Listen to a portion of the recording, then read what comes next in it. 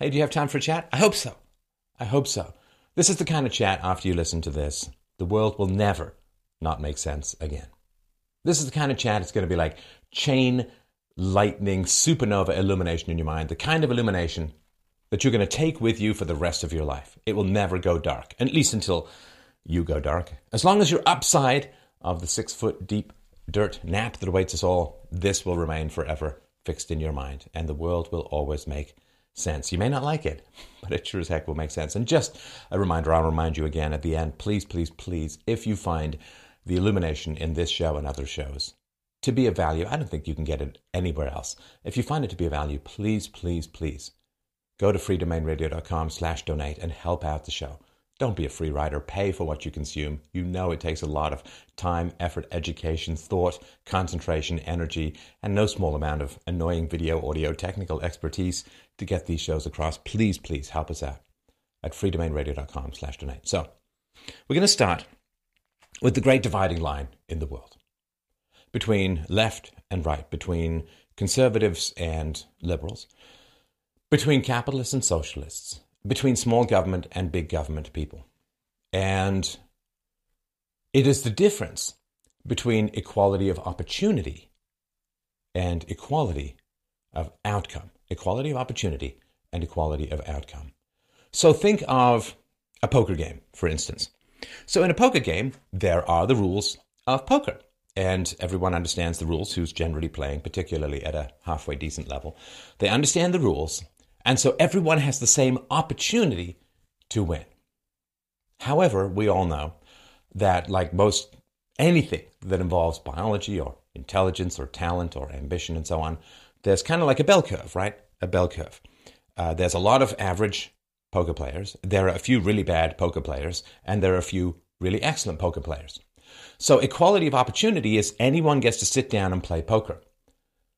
And the rules are the same for everyone.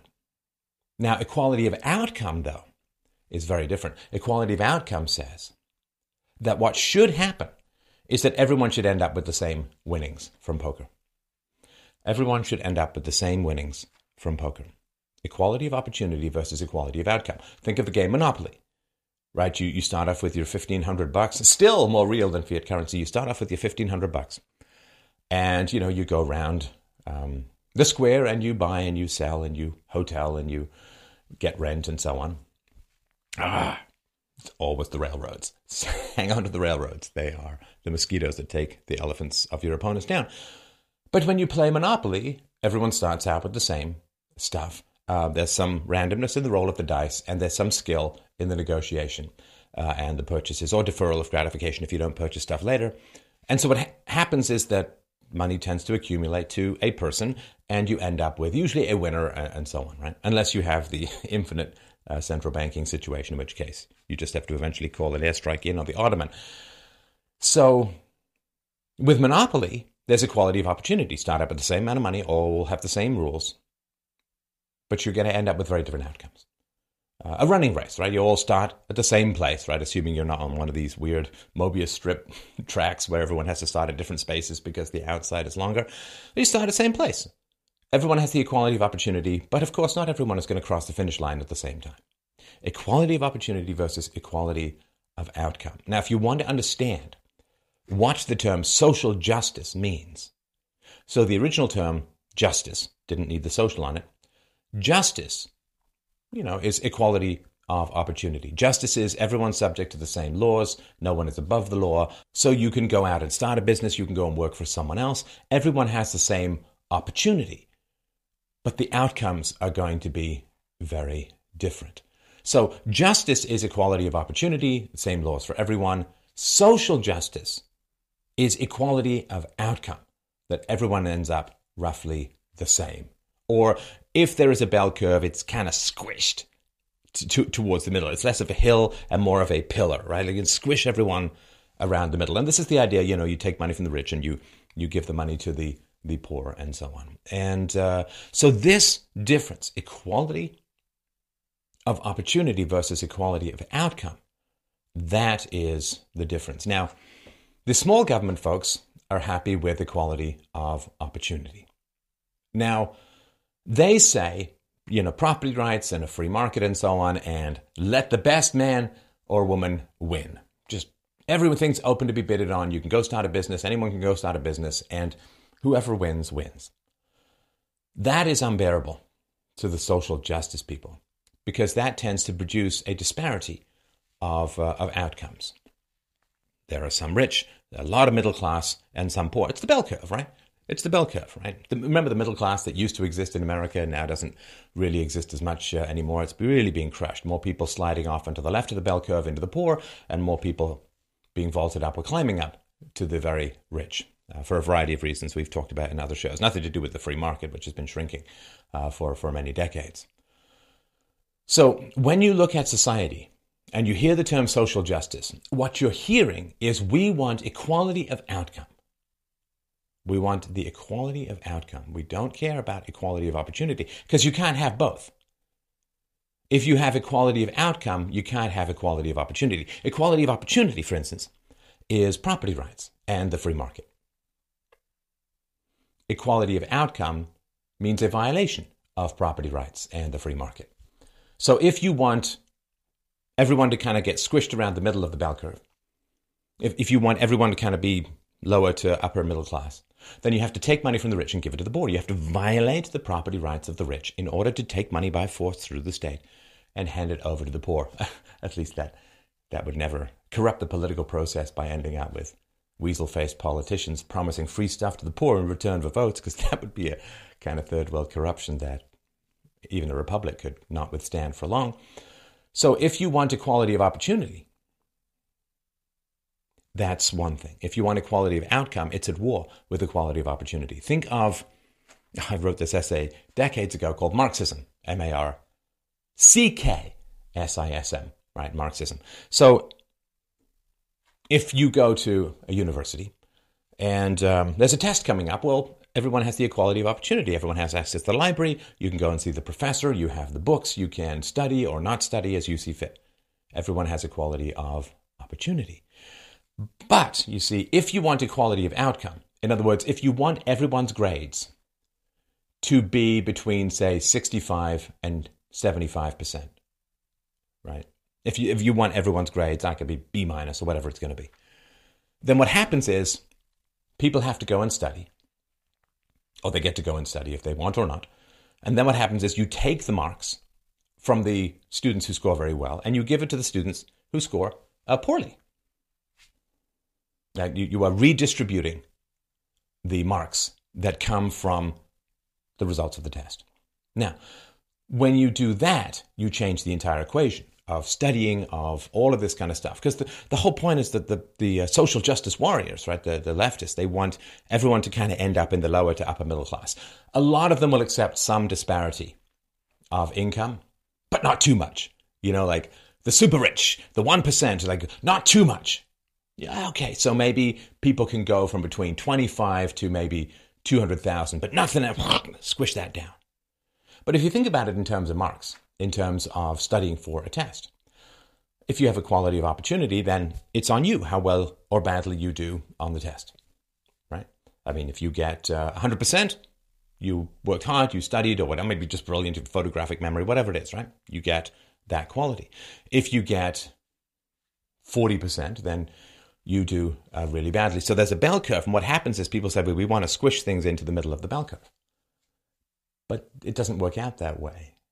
It doesn't work out that way. What happens is when you start taking money from the rich and giving it to the poor, you end up with more poor, so there's more people on the left-hand side, and poverty was being solved in the post-Second World War period. The poverty rate was declining after the Second World War until the 1960s by 1 percentage point every year. We were within like half a generation of eliminating all but chosen poverty. The guy says, I'm going to go live in a garret and work on a novel and work as a waiter, and I'm going to be a monk or whatever it is, right? Or I just don't want to work. I just want to travel, Trudeau style. We were within like half a generation of completely eliminating poverty. The free market was. And then the government, we're going to go help. We're going to push this process along. So they started taking money from the rich and giving money to the poor. And so what happened was you ended up with more poor and you ended up with more rich, Because the rich, once they started being pillaged significantly through the state, they went and started to co-opt the state to get politicians to end up with favorable tax systems and so on, and all this kind of deductions and so on, and offshoring, and you name it, right? So the middle class gets hollowed out. Because if you take marks from the people who do well on an exam and you give it to those who are doing poorly, what happens? Well, the people who are doing poorly study less, right? So their marks go down. Their marks go down. And interestingly enough, in this situation, the people who are doing really, really well, they study less as well. I mean, what's the point of getting 100 if you're going to end up with a 70 anyway, because 30% of your marks are going to be taken and handed out to people who did badly. So fewer people study overall. So you start off, let's just say you have 10,000 marks to distribute in a big class, and then you put in this redistribution. You take marks from the smartest or the best scoring kids, you give it to the lowest scoring kids. You end up with marks of like 5,000 to distribute, and everything just goes down in terms of quality. Now, there's something interesting as well. That's one thing, just scooping up the marks and redistributing it. And you end up with something very different than what you started. This is the fundamental mistake that the leftists make all the time, is they look at society and they say, well, we have X amount of dollars and there's this amount of people who are rich and this amount of people who are poor. So we scoop from here and we give to there. But the moment you touch it, it changes. It's literally like you're looking in a lake, right? Looking in a lake, Narcissus style. You're looking in a lake and you say, oh, my cheeks could lose a little bit more red. You get a paintbrush, you start painting the lake. Well, you've just destroyed the reflection, right? The moment you touch society and you attempt to redistribute stuff by force, even charity is more complicated though, and at least it's voluntary. Particularly with force, when you start redistributing income, you change everything in society. Incentives change. Motivations change. And particularly energy to achieve diminishes enormously. Why work hard for stuff you're going to get for free? That would be crazy. So, equality of opportunity versus equality of outcome. Now, it's also important to remember that if you want equality of outcome, that is fundamentally tyrannical. It's fundamental. I don't know if you've ever had people in your life. I haven't for many years, but there were a few. If you ever had people in your life, they micromanage everything that you do. They want to control everything that you do. I knew a woman years ago. I was over at her house. She wanted to make some toast, and her mom was like hovering over her. You've got to empty out the crumb tray. You've got to make sure it's plugged in. Don't brush this. Don't put the side. Make sure it's on the right setting. Just control. Micromanagement. It's very claustrophobic. It's like, I did this when I was a kid. You get a face cloth. You put it on your face, and you try and see if you can breathe through it. You can, a little bit, but very slowly. And you end up half drinking as well. That to me is the kind of claustrophobic feeling of the micromanagers. But if you want equality of outcome, you've got to micromanage what everyone does all the time. Like, if you forget about the money in poker, if you just want the victories in poker to be evenly distributed among, say, 5 poker players, you've got to see all of their cards. You've got to, just for yourself, imagine you could sort of set up cameras and you'd have to say, okay, you've got to give this card to this person. Now you've got to give this card to this person. Now you have to not fold and you have to bluff. But you'd have to control everything that everyone is doing in order to get equality of outcome. If you want everyone to not just start with the same money in Monopoly, but to end up with the same money in Monopoly, you've got to micromanage what everyone does. Oh, you have to sell this house now. You can't upgrade those 4 houses to a hotel. You can't buy that railroad because it's going to... And first of all, you won't ever know exactly how to end up with everyone who has the same amount of money and maybe the same number of properties, I don't know, at the end of Monopoly. You won't ever know. You'll just be micromanaging everything. Nobody can just play. Because you need a dictator, like an obsessive, compulsive, hyper-claustrophobic controlling dictator to assure equality of outcome. I mean, just think of a running race. If there's a running race, equality of opportunity is everyone starts at the same spot and boom, off they go. Now, equality of opportunity would have something to do perhaps with gender and age and they have in boxing, they have featherweight, bantamweight, and heavyweight and so on. So there may be some making sure things are fair, but after that, Bob's your uncle, off you go, away to the races. Fill your boots, as a friend of mine used to say. So if you, in a running race, if you want everyone to end at the same place, you have a huge problem. So you may put the slower runners further ahead, right? So somebody who's half the speed, you might put them twice up. If it's a 1,000-yard race, you might put them 500 yards up. Meters. Old school, imperial. So now imagine if you want everyone to end up at the same spot. Well, you've got to run next to them. Slow down. Speed up. Everybody, control. Less running. Oh, we have to go back and start again. This guy got too far ahead, so I'm going to move him back a little bit.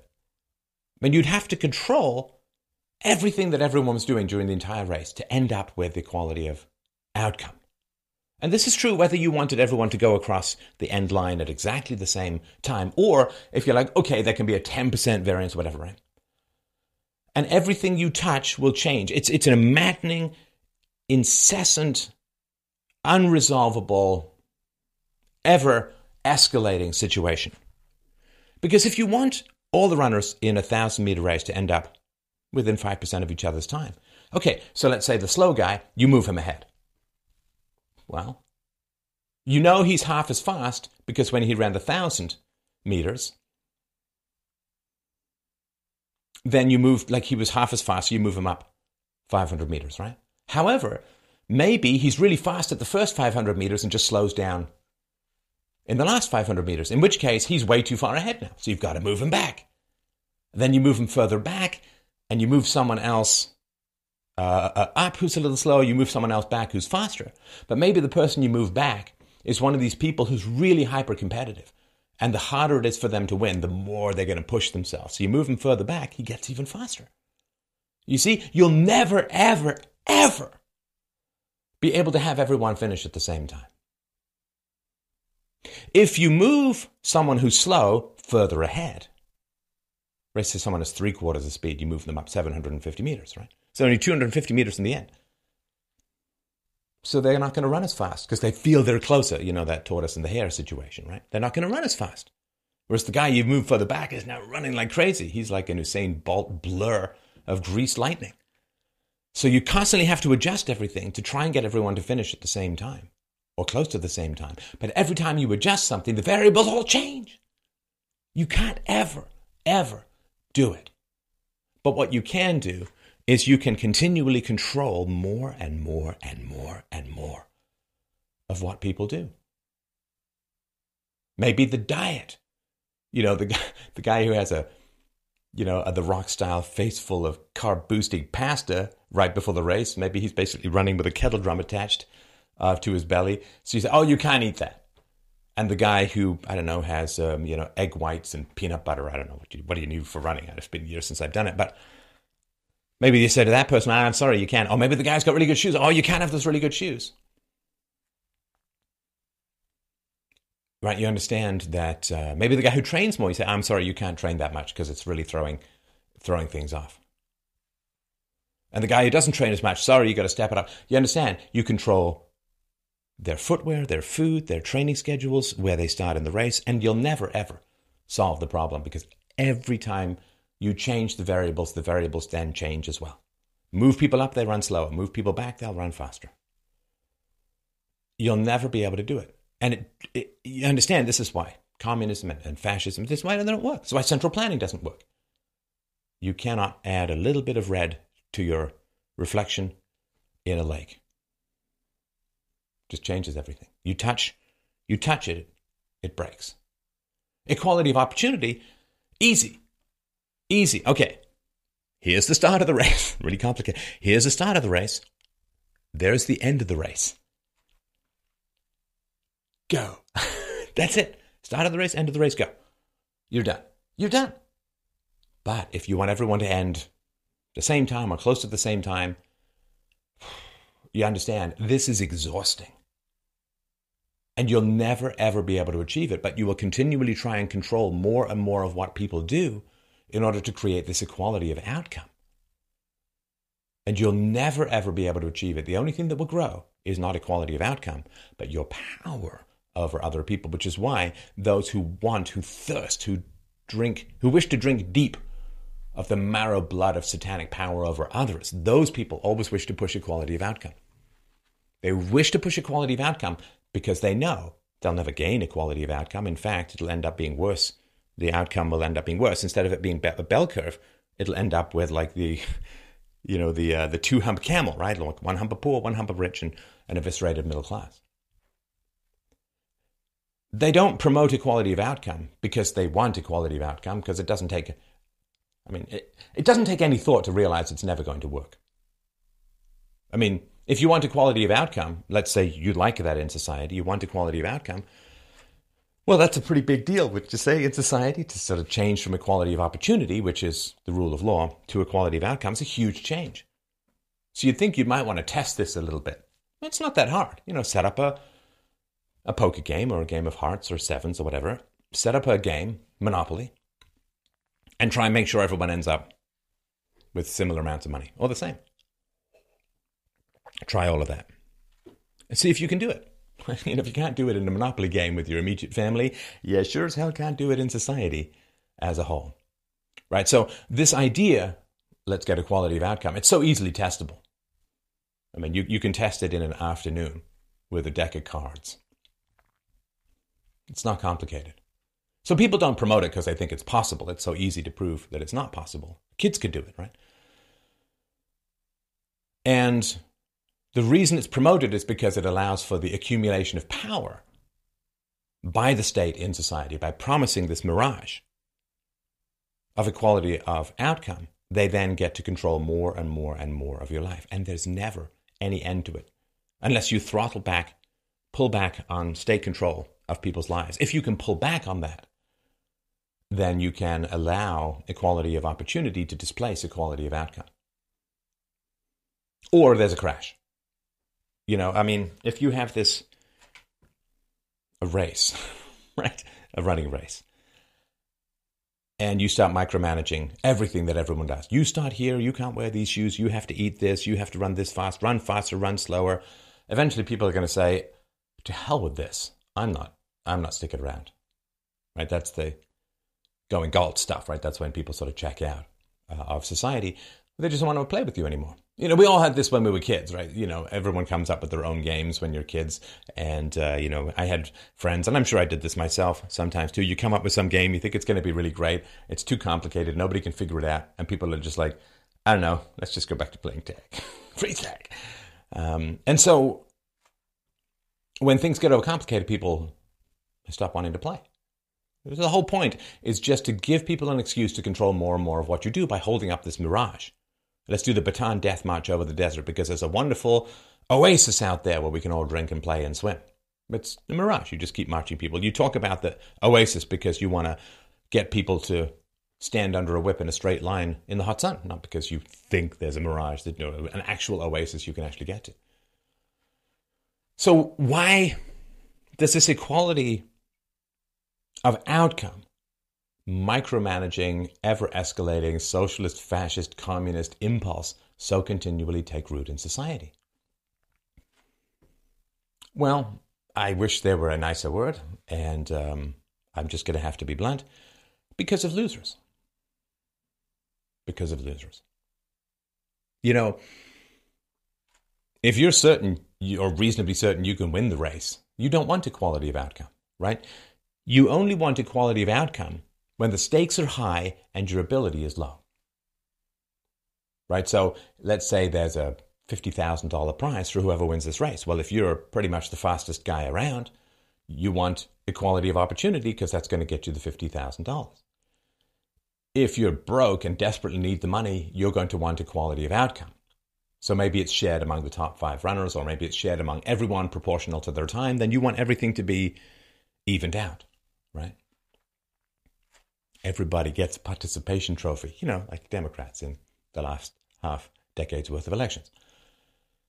So if you're a loser, if the stakes are high and your ability is low, or your motivation is low, or your self-confidence is low, it can be a number of things that are both objective and subjective that might result in you not winning the prize. Maybe you're just not fast, right? You're not from Kenya.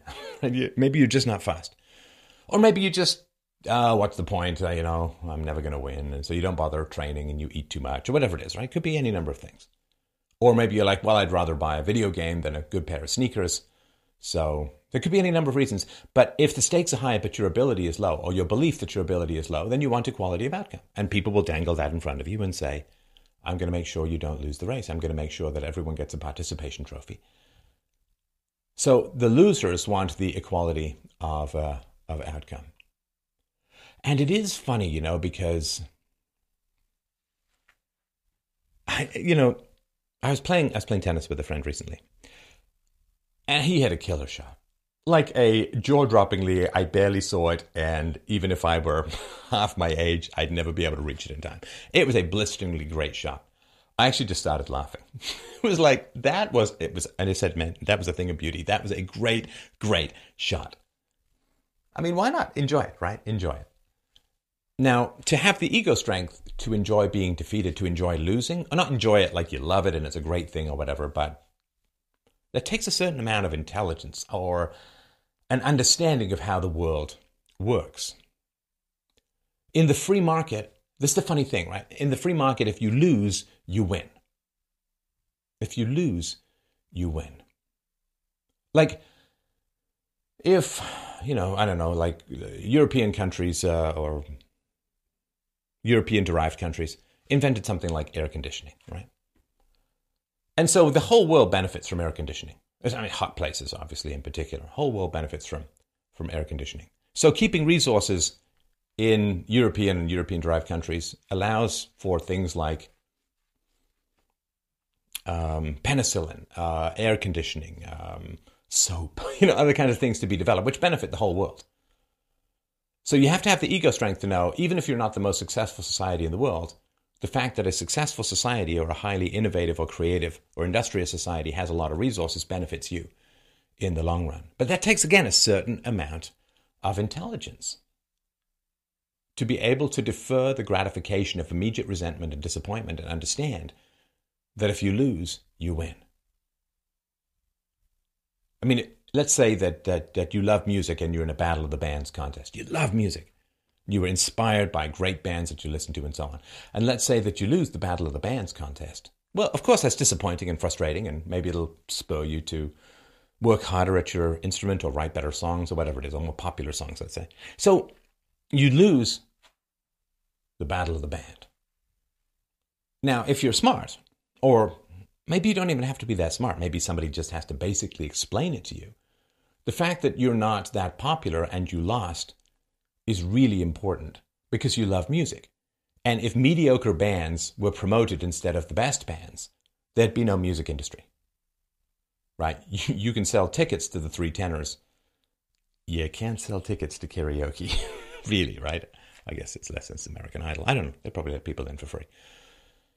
So the fact that you lose is important feedback. It may prevent you from wasting your life on something you're not that great at, or it may spur you to greater ambition. So if you, let's say, you were never going to be a successful musician, the fact that you lose early and nobody comes to see your acts or whatever, that's important. That's really good information. It prevents you from wasting your life doing something or trying to do something that you're going to fail at and not, going to cost you the ability to have any savings, have a family, a stable life. It's going to be very frustrating. Or, it'll spur you to work harder. Maybe you're more in it for the drugs and groupies, to take some cliches. Well, now you'll buckle down and, be a little post-cleanup Tyler rather than Toxic Twins Tyler. And so you'll work harder and then you'll get better. But if you can't get any better, you shouldn't win, because if mediocre bands won, there'd be no music industry, which is what inspired you in the first place. And if you did somehow win because of this equality of outcome thing, what would happen is the music industry would be destroyed. There'd be no career for you anyway, but there wouldn't even be any other great music for you to listen to because it would be... I think people can understand this even if they can't necessarily come up with it themselves. They can understand this kind of outcome. But to recognize the value of losing, there's the personal, I wish I had won or whatever, but that just shows that you care about something. But to recognize the value of losing and how much better it is for society as a whole if you're not that great at something that you should lose, that resources should flow to other people. Well, there are a lot of people in society who tell you that the reason that you've lost is not because of any personal failing or any inability. It's because of racism or sexism or phobias or some sort of bigotry in society. And they sow this resentment against success, and that traps people into failure. I mean, I have no proof for this. It's just a thought. Let me know what you think in the comments, of course. It might actually be a younger sibling thing.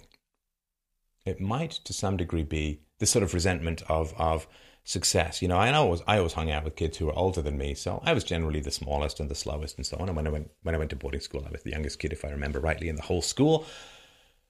And it's kind of frustrating. You know, the way that younger siblings gotta enforce those rules and make sure you get the fair stuff in your family. You know, I knew a guy, his brother was supposed to go to bed 5 minutes after him. 5 minutes after him. So he'd sit there in his bed and he'd go 1, 2, 3, all the way up to 300. And then he'd say, "It's time for bed." Gotta have the rules, gotta be fair. And there's a way to sell this equality of outcome. And it appeals to people's insecurities, like I'm never going to win, so I need some help or whatever. And the one thing that, like, where the argument goes for the left, which I have some sympathy for, is something like this. Okay, well, you say, let's say, take Monopoly. Let's take the running race. Not everyone does start out the same way. Not everyone does start out the same way. Some people are born into families where the parents are athletic, they have money for good running shoes, they have money for coaches, they have money for training, they have the time, effort, and energy and availability. They have a safe neighborhood to run in. They're not worried about stray bullets or something. Or in Monopoly. So everyone starts out with the same money, and I could hear the collective ripple of my leftist friends out there when I talk about, well, everyone starts out with $1,500. They're like, no, they don't. They don't start out with $1,500. Everybody starts out differently. Some people have rich parents, some people have poor parents, some people have single moms, some people have 2 stable, happy households, and so on, right? That's all true. Of course, absolutely, that's true. 2 points about that, though. 2 points about that. First of all, it's IQ. IQ is what determines where you're going to end up. It's not socioeconomic status in particular. Schooling doesn't matter. Private, public, good schools, bad schools. In general, you end up where your IQ tells you're going to end up. An IQ is, 50 to 80%, depending on where you measure someone in their life. 50 to 80% genetic. So there's just genes. I was making a joke earlier, a comment about people from a certain section of Kenya are ridiculously fast runners. They feel like ridiculously fast twitch muscles in their legs, and they're just crazy lung efficiency when it comes to processing oxygen and stuff. They're just fast. And there was one guy in a book I read, John Entian actually interviewed him on the show, and he's talking about, there was some guy who was kind of fat and sat on the couch, but he was from this particular area in Kenya, and he's like, you know what, I'm just gonna go become a runner. And like within 3 months, he was just blowing past everyone. There's a lot of genetics involved in that. It's like singing. You can take singing lessons, and that's going to have some effect on how good your voice sounds. But people who don't take any singing lessons, like Freddie Mercury, sound fantastic. People who take a lot of singing lessons don't. And so there's some, you can adjust a little bit, but basically it's just whatever voice you're born with. That's kind of the voice that you have. You say, people who take a lot of singing lessons, they end up with really good voices. No. The people who have really good voices profit more from singing lessons than people who don't have good voices. So if you've already got a really good voice, a singing lesson makes it professional. So yes, people who are professional singers have taken a lot of singing lessons, but they took singing lessons because they had great voices to begin with. They didn't end up with great voices because of the singing lessons. So I can understand. So that there's different beginnings. But first of all, people who are born under hardship, that which does not kill you makes you stronger, right? Heat plus pressure turns a coal into a diamond. There's no reason to believe fundamentally that a harsh upbringing or a difficult upbringing produces someone who can't succeed in life. Quite the opposite. And sometimes the harsh upbringing has a lot to do with making you stronger and meaner, and meaner like more, not meaner vicious, but meaner like more ambitious and willing to win sometimes at other people's expense, and hungry. You're hungry. It's the hungriest hunter who's willing to invest the most time in hunting. So Somebody who starts further back has more incentive to run faster. So it's not guaranteed, oh, well, you start further back and therefore you can't succeed. Also, I mean, we all know, I mean, the people who end up with lottery winnings, their lives are a complete disaster. One guy I was reading about recently won the lottery, ended up with a cocaine addiction, lost his money, ended up in jail. He says, you know what, I'm way happier in jail than I ever was with millions of dollars out in the free world. I mean, people get divorced and everybody ends up turning to you just for your money and you don't know who your friends are. It's a mess. Some people who win the lottery, they just fritter the money away. What's that old quote? Some guy made a whole bunch of money and then he lost it all. And people said, you had all this money. What happened? And he said, well, I divided the money into two piles. One, I spent on, wine, women, whiskey, song. The other half, I just wasted. This is the thinking, right? This is an Ayn Rand point, right? You can't be bigger than your money. If you didn't earn the money, you generally won't keep the money. Or the old saying, a fool and his money are soon parted. So just because you start further back doesn't mean that you can't win the race. In fact, it may be the greater incentive for you to win the race. Plus, of course, when you start further back in the world, you start in a poor family or whatever, you know what you see? You see a lot of crappy lives. And if that's not a warning to you to do something different with your life, I don't know what is. It's like if you grow up, you see your dad drinking and passed out and driving dangerously and so on and losing everything. Well, that's a good example not to drink. And if you grew up in a broke-ass welfare neighborhood like I did, well, then you look at people's lives and you say, I don't know what the purpose of these people's lives is other than to serve as a warning for others to never, ever do what they did. The purpose of their life, to serve as a warning to others. Don't go this way, and things will be pretty good. So, you start off poor doesn't mean you can't end up doing well. That's number one. Number two, which is somewhat of the converse, is that people who grow up with all of these resources, I mean, you've all heard of the rich prep schools with, STDs are prevalent and drug use is prevalent. And, people who grow up sort of soft and cushy and easy in their lives don't often do very well. And there is a cycle. They used to call it shirt sleeves to shirt sleeves in 3 generations, right? So you've got a guy who's shoveling coal and he's a shirt sleeves, right? And then he has a kid who makes a lot of money and goes up into a 3-piece suit and so on. But his kids blow all the money because they're either not as smart or they grew up too easy or they weren't as hungry. And you end up back in shirt sleeves. Rags to riches to rags in 3 generations. Used to be a very, very common thing. And it happens all over the place. It's why big companies want to always co-opt government to keep them big. Right? If you go back 100 years, a little bit more than 100 years, like if the Fortune 500 companies are around in 1900, like 4 of them are left. And there probably would be 0, except that they use the government to protect themselves from competition and so on. And this is true. I've known this, again, personally as an entrepreneur who came from a very poor background. My living costs were very low when I was an entrepreneur, which meant I didn't need a lot of salary, which meant that I could underbid other people. If you're poor, you're hungrier, you have lower overhead, and you're toughened in a way that it's hard to get any other way. So I'm not recommending poverty, and I'm not saying, kids should be traumatized so that they become stronger, because that's not real or true. But the mere lack of money doesn't necessarily make for a bad childhood. The mere lack of money doesn't mean that you end up doomed to be poor. So this idea that it's all unequal at the beginning, which it is naturally, therefore, as a direct correlation, like dominoes falling, you start off unequal, therefore it's unequal at the end. And the inequality at the end is directly traced back to the inequality at the beginning is not true. There's a constant churn in a free society, particularly like if you look at 19th, 20th, early 20th century America, constant churn. People going from the poor to the rich to the middle class back down. It's constant churn. And that is just a reality. Now, would it be nice to have everyone start off wealthier or I don't even know. Because here's the problem. This is, I guess, I forgot to mention number 3. This is the third point.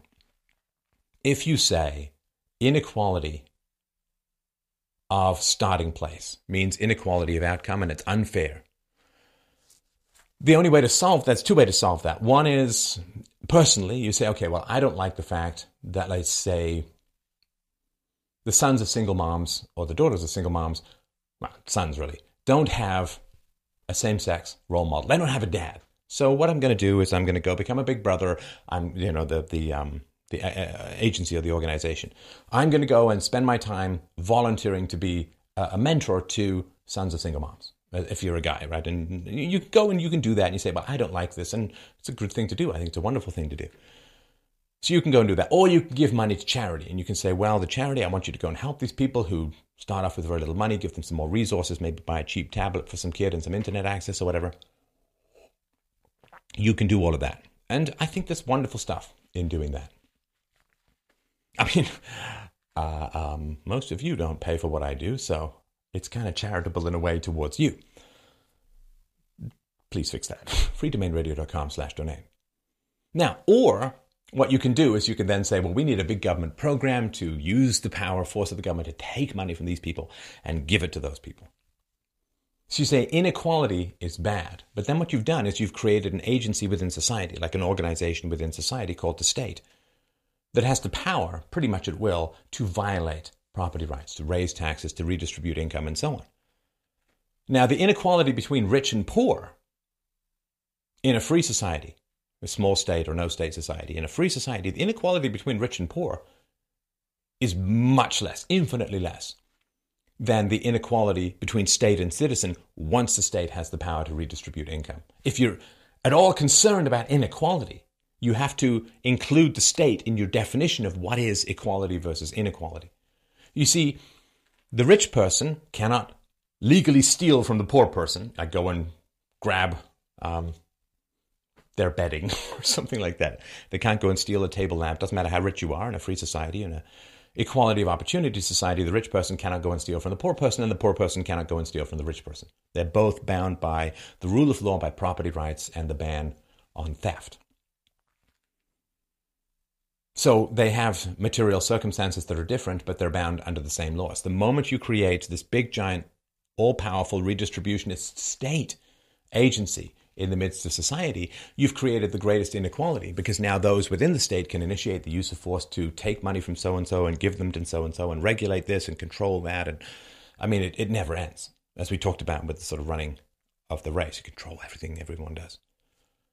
So if you're concerned about inequality, then creating a group of individuals with the legal right, in fact, the legal obligation to use force, to use violence, right, threat of jail for non-payment of taxes or non-compliance with regulations, you're creating a group of individuals within society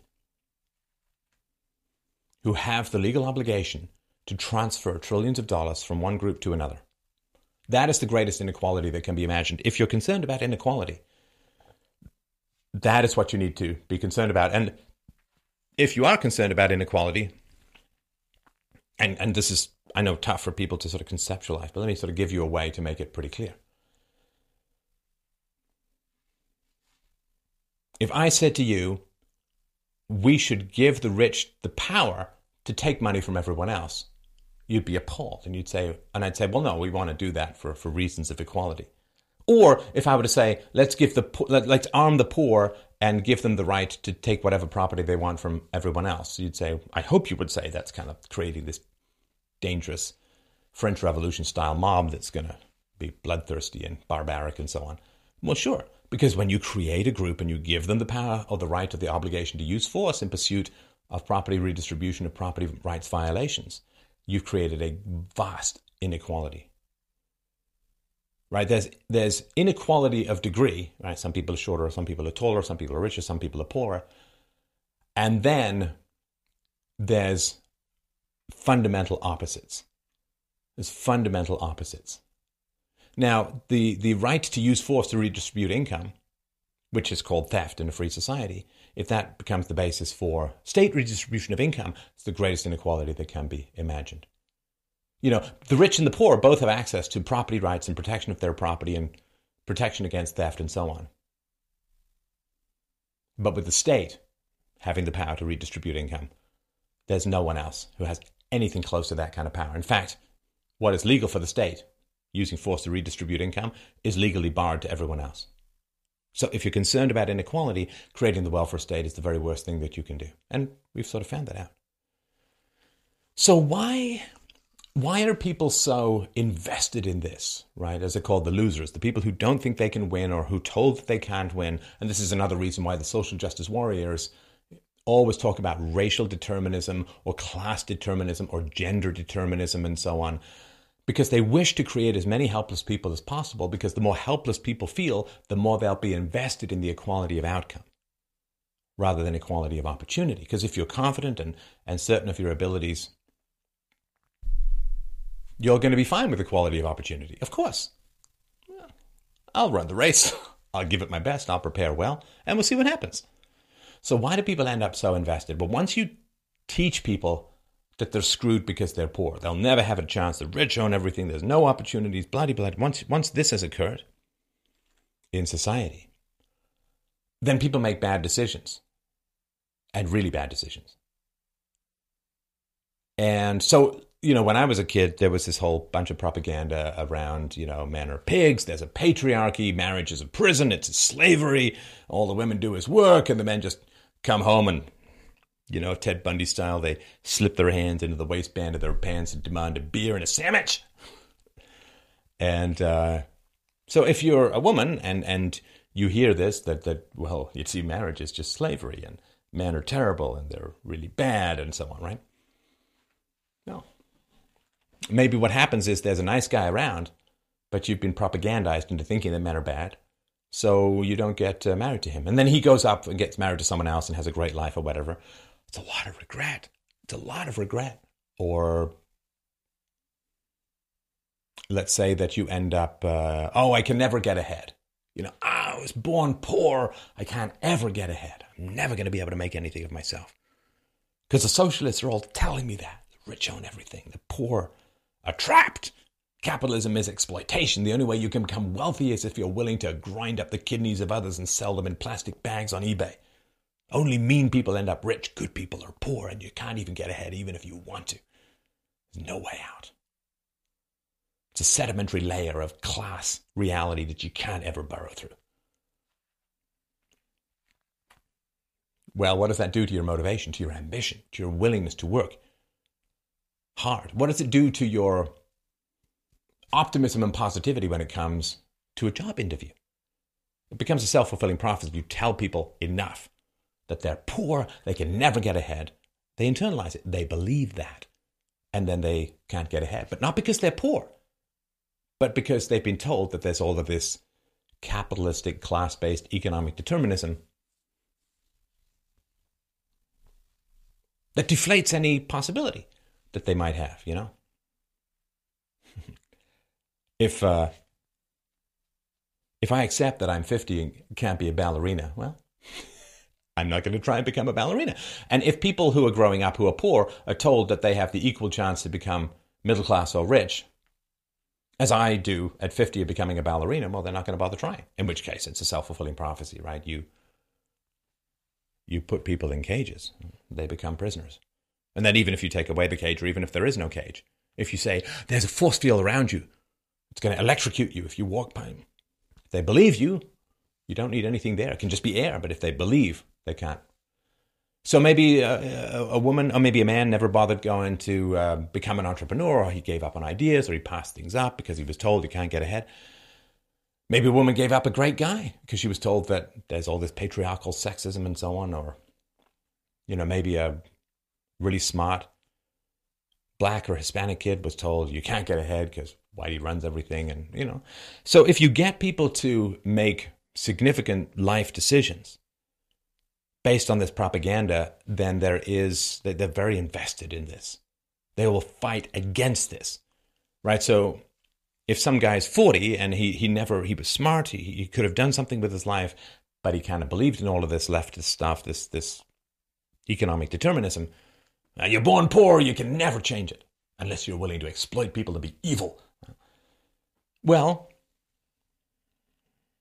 he's 40 and he's not really done anything with his life. He's got a low-rent job he hates. He's resentful. He's never going to get ahead based on where he stands. And someone comes along and says, you fell for it, man. You fell for it. You didn't have to end up here. You could have worked hard. You could have, 3 things to get into the middle class. It's not complicated. Finish high school. Have a job and keep it for a year. And don't get pregnant until you're married. 3 things. And you have like a 97% chance of ending up in the middle class. That's all you had to do. And you were told by all of these bastards that you could never escape. And you believed it, so you can't escape. But not because you couldn't escape, but because you believed, well, can you imagine the regret? The regret. I've sometimes acted too far, too fast, but I have no real regrets. And I can't imagine the regret that people would feel. So they're really invested in this stuff. Or their mom or dad or both did all of this stuff. Your mom gave up a good man because she believed in this myth of the evil patriarchy. Now, is she going to say, the great one who could have made me super happy, he got away. He's happily married. He's well off. He's successful. He's a positive, happy person. And I ended up dating this crap for brains father of yours who took off within 17 minutes of me finding out I was pregnant. Is she going to sit there and say, well, I made a terrible mistake. I kind of ruined my life. And you grew up without a father because I was an idiot who believed propaganda? Or is she going to say, yes, men are patriarchal poison and right? She's going to justify. This is this terrifying feeling that you might have made terrible decisions and ruined your life and ruined the life of your children. It's horrifying. And so people are very invested in the continuance of this. So the idea of equality of outcome, it's endless, it's exhausting, you'll never be able to achieve it. And it burns you out. Because, I don't know, like you have this thing in your head, well, when everyone is fulfilled, when everyone is happy, when everyone is self-actualized and everything is equal, then I can finally relax, enjoy my life and be happy. When everyone in the world has enough to eat, when there's no gender pay gap, when there's no disparities between ethnic groups in anything, when everything is perfectly equal forever, why then I can finally relax and enjoy my life. It will never happen. You will never ever be able to achieve that. It will never happen in the world. So if you need that to have a happy life, you're just condemning yourself to a miserable existence. And then anyone who promotes equality of opportunity rather than equality of outcome, anyone who promotes that is generating in you this unbelievable, awesome, astonishing anxiety and tension and stress. I think, again, no proof time, but just a thought. I'll plant it, and we'll see where it grows. If you have been a primary caregiver, let's say moms, it could be, right? You've been a primary caregiver to siblings. You're doing the dishes, and there's a thump and a crash in the other room where the brother and sister are playing. And you go in, and they're both pointing at each other saying, he started it, she started it. It wasn't my fault. I was just sitting here, and boom, he comes up and does this, or she comes up and pushes me for no reason. Right. You can't solve that. you can't figure that. You weren't there. Unless you're going to GoPro your kids or have a nanny cam pointed at them 24/7, you can't figure that one out. Because if they're kids, most likely, peaceful parenting is different, but most kids, they're going to blame the other kid and you're never going to know. And your kids, if there's inequality, are going to be miserable. This is everybody knows this, right? This is why, this myth that Trump had 2 scoops of ice cream. It's who cares? Well, people who've had bad childhoods and unresolved issues. But yeah, just try this with a kid. It's real simple. It's great with siblings, works with friends, works with just about anyone. Give 1 scoop of ice cream to one kid, and give 2 scoops of ice cream to another kid. Kaboom. Right? Or a friend of mine used to say, his kids would go in for an ice cream. It's like, okay, I'd like to buy 2 ice creams, but you're going to need an atomic weigh scale. I need the exact same number of atoms in each of the ice creams so that the kids won't fight too much. Yours is more. No, I squished it down. No, you poked it with the straw. No, mine's melted a bit. Weigh it back and forth, right? And so when you're a mom and you've got siblings, equality of outcome is kind of important, because then there is peace. If there's a strong feeling of unfairness between siblings or whatever, then, right? So it's almost like, as women have had fewer and fewer kids, or at least white women have had fewer and fewer kids, it's almost like this everything's got to be equal in society. It's like the instinct that they have for egalitarianism within the family is like being projected onto society as a whole. Now everything's got as if everyone is your children, as if everyone is your sibling kids. It's got to be equal. And this, I think, is a pretty important way to understand that. Like in environmentalism, right? Environmentalism and feminism rose together because women want a clean environment, right? I mean, women generally, historically, would run the households, and having a clean environment was essential because infant mortality was huge, child mortality was huge, and so on. So you needed a clean environment. And so if you can convince women that the whole world is your house, then they're going to be horrified at any environmental negative impacts or whatever. And also relativism. You know, when people say, well, I can't figure out what the truth is, I can't figure out what right and wrong is, again, I think that's primary caregiver looking at sibling conflict saying, oh, I can't get to the truth, I can't figure anything out, I'm just going to blame both of you and tell you not to do it again, to share, be nice, share, be nice, share, be nice. So if you have a mental dedication or an emotional investment in equality of outcome, then anything which you perceive is going to serve expansions of inequality in society is going to make you really anxious. It's going to make you really anxious. And so here's an example, right? Let's pretend I'm an ice cream vendor, and you as a mom, you come up with your 3 kids, right? And I say, okay, the youngest kid gets 1 scoop, the middle kid gets 2 scoops, and the oldest kid gets 3 scoops. I'm going to, charge the same, but this is what happens, right? Now, as a mom, what would you feel? You'd be like, oh man, talk about pulling the pin on the grenade, man. Whatever you do, don't do that. That's like the worst thing ever. That's going to create a conflict that's going to last like for the rest of the afternoon. Because now you're in a situation which you perceive is going to provoke inequality, which is going to provoke massive amounts of conflict. And this is how people on the left view Donald Trump, that he's going to sit there and say, okay, the rich kids get 3 scoops of ice cream, the middle class kids get 1 scoop, and lucky if there are any scoops left over for the poor kids or whatever. There's that emotional reaction that is going to create inequality of outcome because he wants more equality of opportunity. So it's going to create inequality of outcome, which is going to be really bad and dangerous and scary and negative and create a huge amount of conflict and problems and so on. Now, this isn't all women, right? Like high quality women, they want equality of opportunity because when they're home raising kids, their husbands are going to be out there winning more meat and sauce in the marketplace, right? So high quality women want equality of opportunity, which is why married women, high quality women, generally preferred Trump to, certainly to Bernie Sanders and to Hillary Clinton and so on, because they want equality of opportunity so that their high quality husbands can go out and win more cool stuff for the family. But single moms, low quality women and so on, they want equality of outcome so they can take the money from the husbands of the high quality women to subsidize their own lack of a provider often in their households. So to understand the world, to understand sort of politics and what's going on between left and right, like you remember that woman? Yeah, I think it was a woman. It took me a while.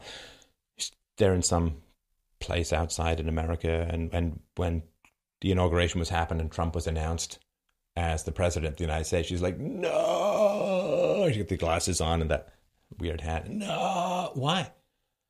Because they perceive that he's going to provoke equality of opportunity, which is going to provoke inequality of outcome. And that provokes anxiety and terror in them. And part of it is that they want stuff transferred to them from the wealthy. And the other is that they just have this anxiety. Inequality of outcome produces conflict, produces problems, produces anger, rage, whatever, right? And so anyone who says, let's even the playing field, let's have more equality of opportunity, provokes anxiety and terror in them. So Trump is not a person. He's like an environmental toxin for their own anxiety, for their own cortisol, the stress hormones, their adrenal glands burning out from this constant fight or flight. So why? Like, trying to control Trump is trying to control their own anxiety, because equality of outcome is being challenged and is potentially being displaced to some degree with equality of opportunity. So why does this woman cry no when Trump is inaugurated? Because now she's going to face years of soul-crushing and terrifying anxiety because she perceives that inequality is going to expand because equality of opportunity is winning. And she doesn't understand. I don't think it's because she's not smart enough, or these people. They heard all this economic determinism propaganda, and they have bad answers to important questions. And they haven't understood, as I mentioned before, in the free market, when you lose, you win. If you don't get into medical school because you're not smart enough, you're not good at biology, whatever, right? If you don't get into medical school, that sucks for you. You want to go become a doctor, but you're just not good at it. Or let's say you go into medical school, you don't graduate, you crash out or whatever. You've won. You've won. Why? Because if you're not going to be a good doctor and you don't get into medical school, when you get sick, you will get a better doctor. Right? If the standards are this high, nice and high, and you only measure up halfway or a third of you're out. Oh, it sucks. I wanted to become a doctor. Oh no, I'm sick. Well, if the standards were lower, you'd get a worse doctor, which might kill you. You might not survive. The kind of standards that would allow you to become a doctor would probably kill you or may kill you. Right? So in the free market, when you lose, you win. Let's say you have some idea for a business that's not that great, or at least people don't perceive it as that great, so you don't get $100,000 in investment. All right? It goes to some other person. Maybe that other person has a really great cure for an illness. Could save your life. The fact that you don't get the investment means that it goes to someone else who can build something cool, who can build something great. Maybe because you don't get the $100,000, somebody else gets the $100,000, which they use as the seed capital to build a jetpack that allows you to go cooler places or get a job in some place you couldn't otherwise get to easily, or not have a car and save money, whatever it is, right? I don't know. But if you don't get the investment, it means it's going to someone else in general over time. I mean, certainly investors make mistakes, but over time, the investors who make mistakes end up with less money under management. The investors who predict more correctly which businesses are going to succeed, they end up with more money. So when you lose in the free market, you win. You win. And I've constantly said this, like if someone comes along who's better at explaining freedom, better at motivating people to be good and virtuous and thoughtful and so on, I'll go work for them happily, because that will serve philosophy even better than I can. I'm not holding my breath, but it could happen, right? I'm think about this in terms of migrants, right? And again, this is something that's, I think most people could understand. It's just usually not explained to them very well. So let's say there were, 200 million people on the move at the moment? So if a significant portion of people from sub-Saharan Africa or other places, if they go to Europe, well, what's going to happen? Well, there's going to be a massive amount of money sucked out of the entrepreneurial world, the free market world in Europe, and it's going to be used to make welfare payments to the third world, people who've come to Europe, right? So what does that mean?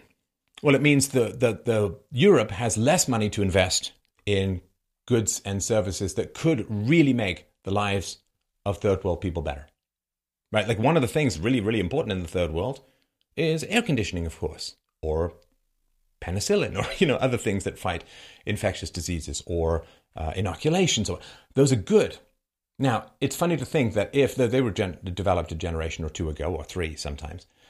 So if they'd all gone from sub-Saharan Africa or the Middle East or other places, North Africa, if they'd all swarmed into Europe 3 generations ago, then none of those amazing life-saving technologies and life-enhancing technologies would have been developed, because money would have been diverted from the free market into welfare payments to people from the third world, which means that really, really important stuff to keep people in the third world alive isn't developed. And right, so this is the kind of thing. If you come and drain the taxpayers of resources in the West doesn't have really any money left over to start developing cool stuff that makes life in the third world much better. So the first world crashes, the third world doesn't recover because it can't, because the first world isn't developing cool stuff that can help the third world become wealthier. and everything falls apart. Again, this is just stuff that people don't understand. If you fail to get into Europe, your life will probably be a lot better in the long run. But that takes a lot of conceptual understanding, or at least, I guess, a fairly decent explanation of that. It's sort of like, there are 500 people in the water because a boat sank. And, there's a lifeboat that says, okay, I'm going to row this lifeboat. We can take 5 people. We're going to row and we're going to go get help. We're going to bring back a nice freighter. Everyone's going to get out of the water and so on. And people freak out. And they all try and get on the lifeboat. And the lifeboat sinks. And then no one can go and get help. Stay in the water and help will come. Stay in your country. Anyway. Now, I really appreciate you listening to this. I hope that you get how important and illuminating this is. And if you sort of meditate on this and look at the world through this equality of opportunity, equality of outcome, you'll see it everywhere. And most people aren't really very conscious of it. But once you get this into your consciousness, like, I don't know if this knowledge is going to save the world. I have like an emotional bias, this hypermanic, obsessive, compulsive control of everyone to have the same outcomes. Kind of drives me crazy. It's people who can't explain to people, well, you won because you lost. Society won and therefore you will win because you lost. They can't explain that. It's like this weird over-empathy, this sort of pathological altruism. Like the kid who loses the race just crying. Like, but you lost the race. And maybe it means you're a bad runner. Maybe it means you're potentially a good runner, but you need to work harder. Maybe, I don't know. Maybe you don't have the face full of pasta before you're big. I don't know. But it's like, because it's a female thing, I guess, right? But because that crying kid, I want to make that crying kid feel better. I want to make that crying kid feel better. So I'm going to give him a prize. I'm going to give him a trophy, a participation trophy or whatever. You're not helping him or her. You're not helping that child. They need the reality of the feedback. You cannot eat the participation trophy you don't get because you didn't get the job. If you don't get the job,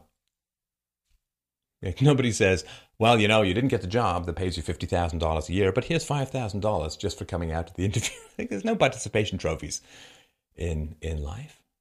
When I was in the business world and as an entrepreneur, I'd write these big requests for proposal responses and so on and try and sell, sometimes we'd win, sometimes we'd lose, but there was never, well, you lost, but here's a trip to Cabo for, you lost. You lost.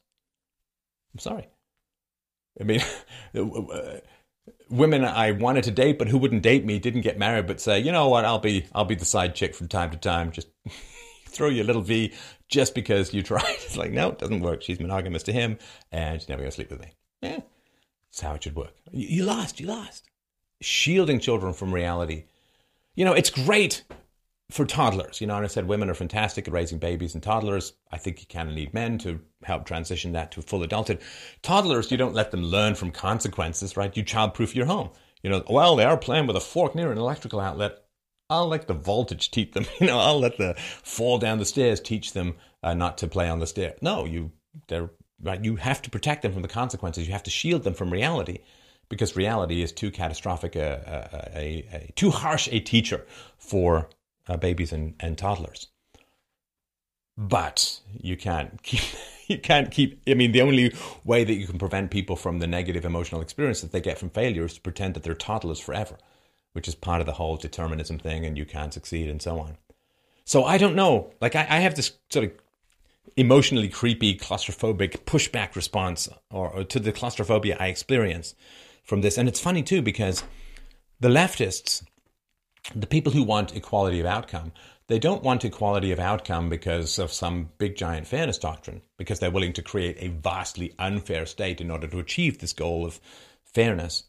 They do it because it makes them anxious when there is an inequality of outcome, either because they over-empathize with the people who've lost and can't tell them that it's a good thing they lost, or because they hope to get resources out of this inequality, this equality of outcome, this shifting of resources by the state. So, I mean, it's either over-empathy or greed that is causing all of this.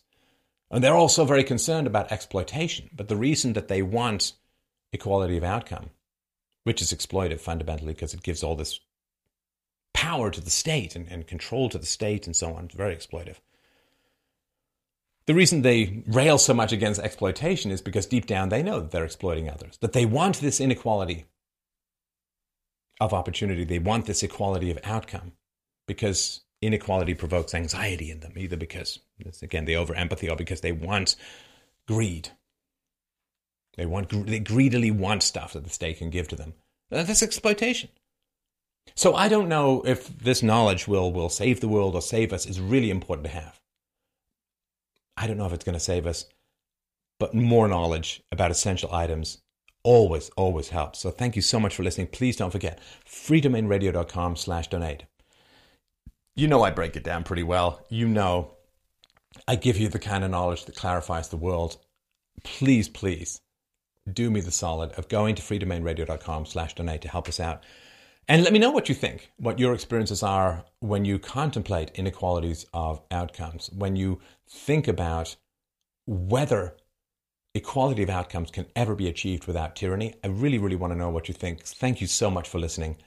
I'll talk to you soon.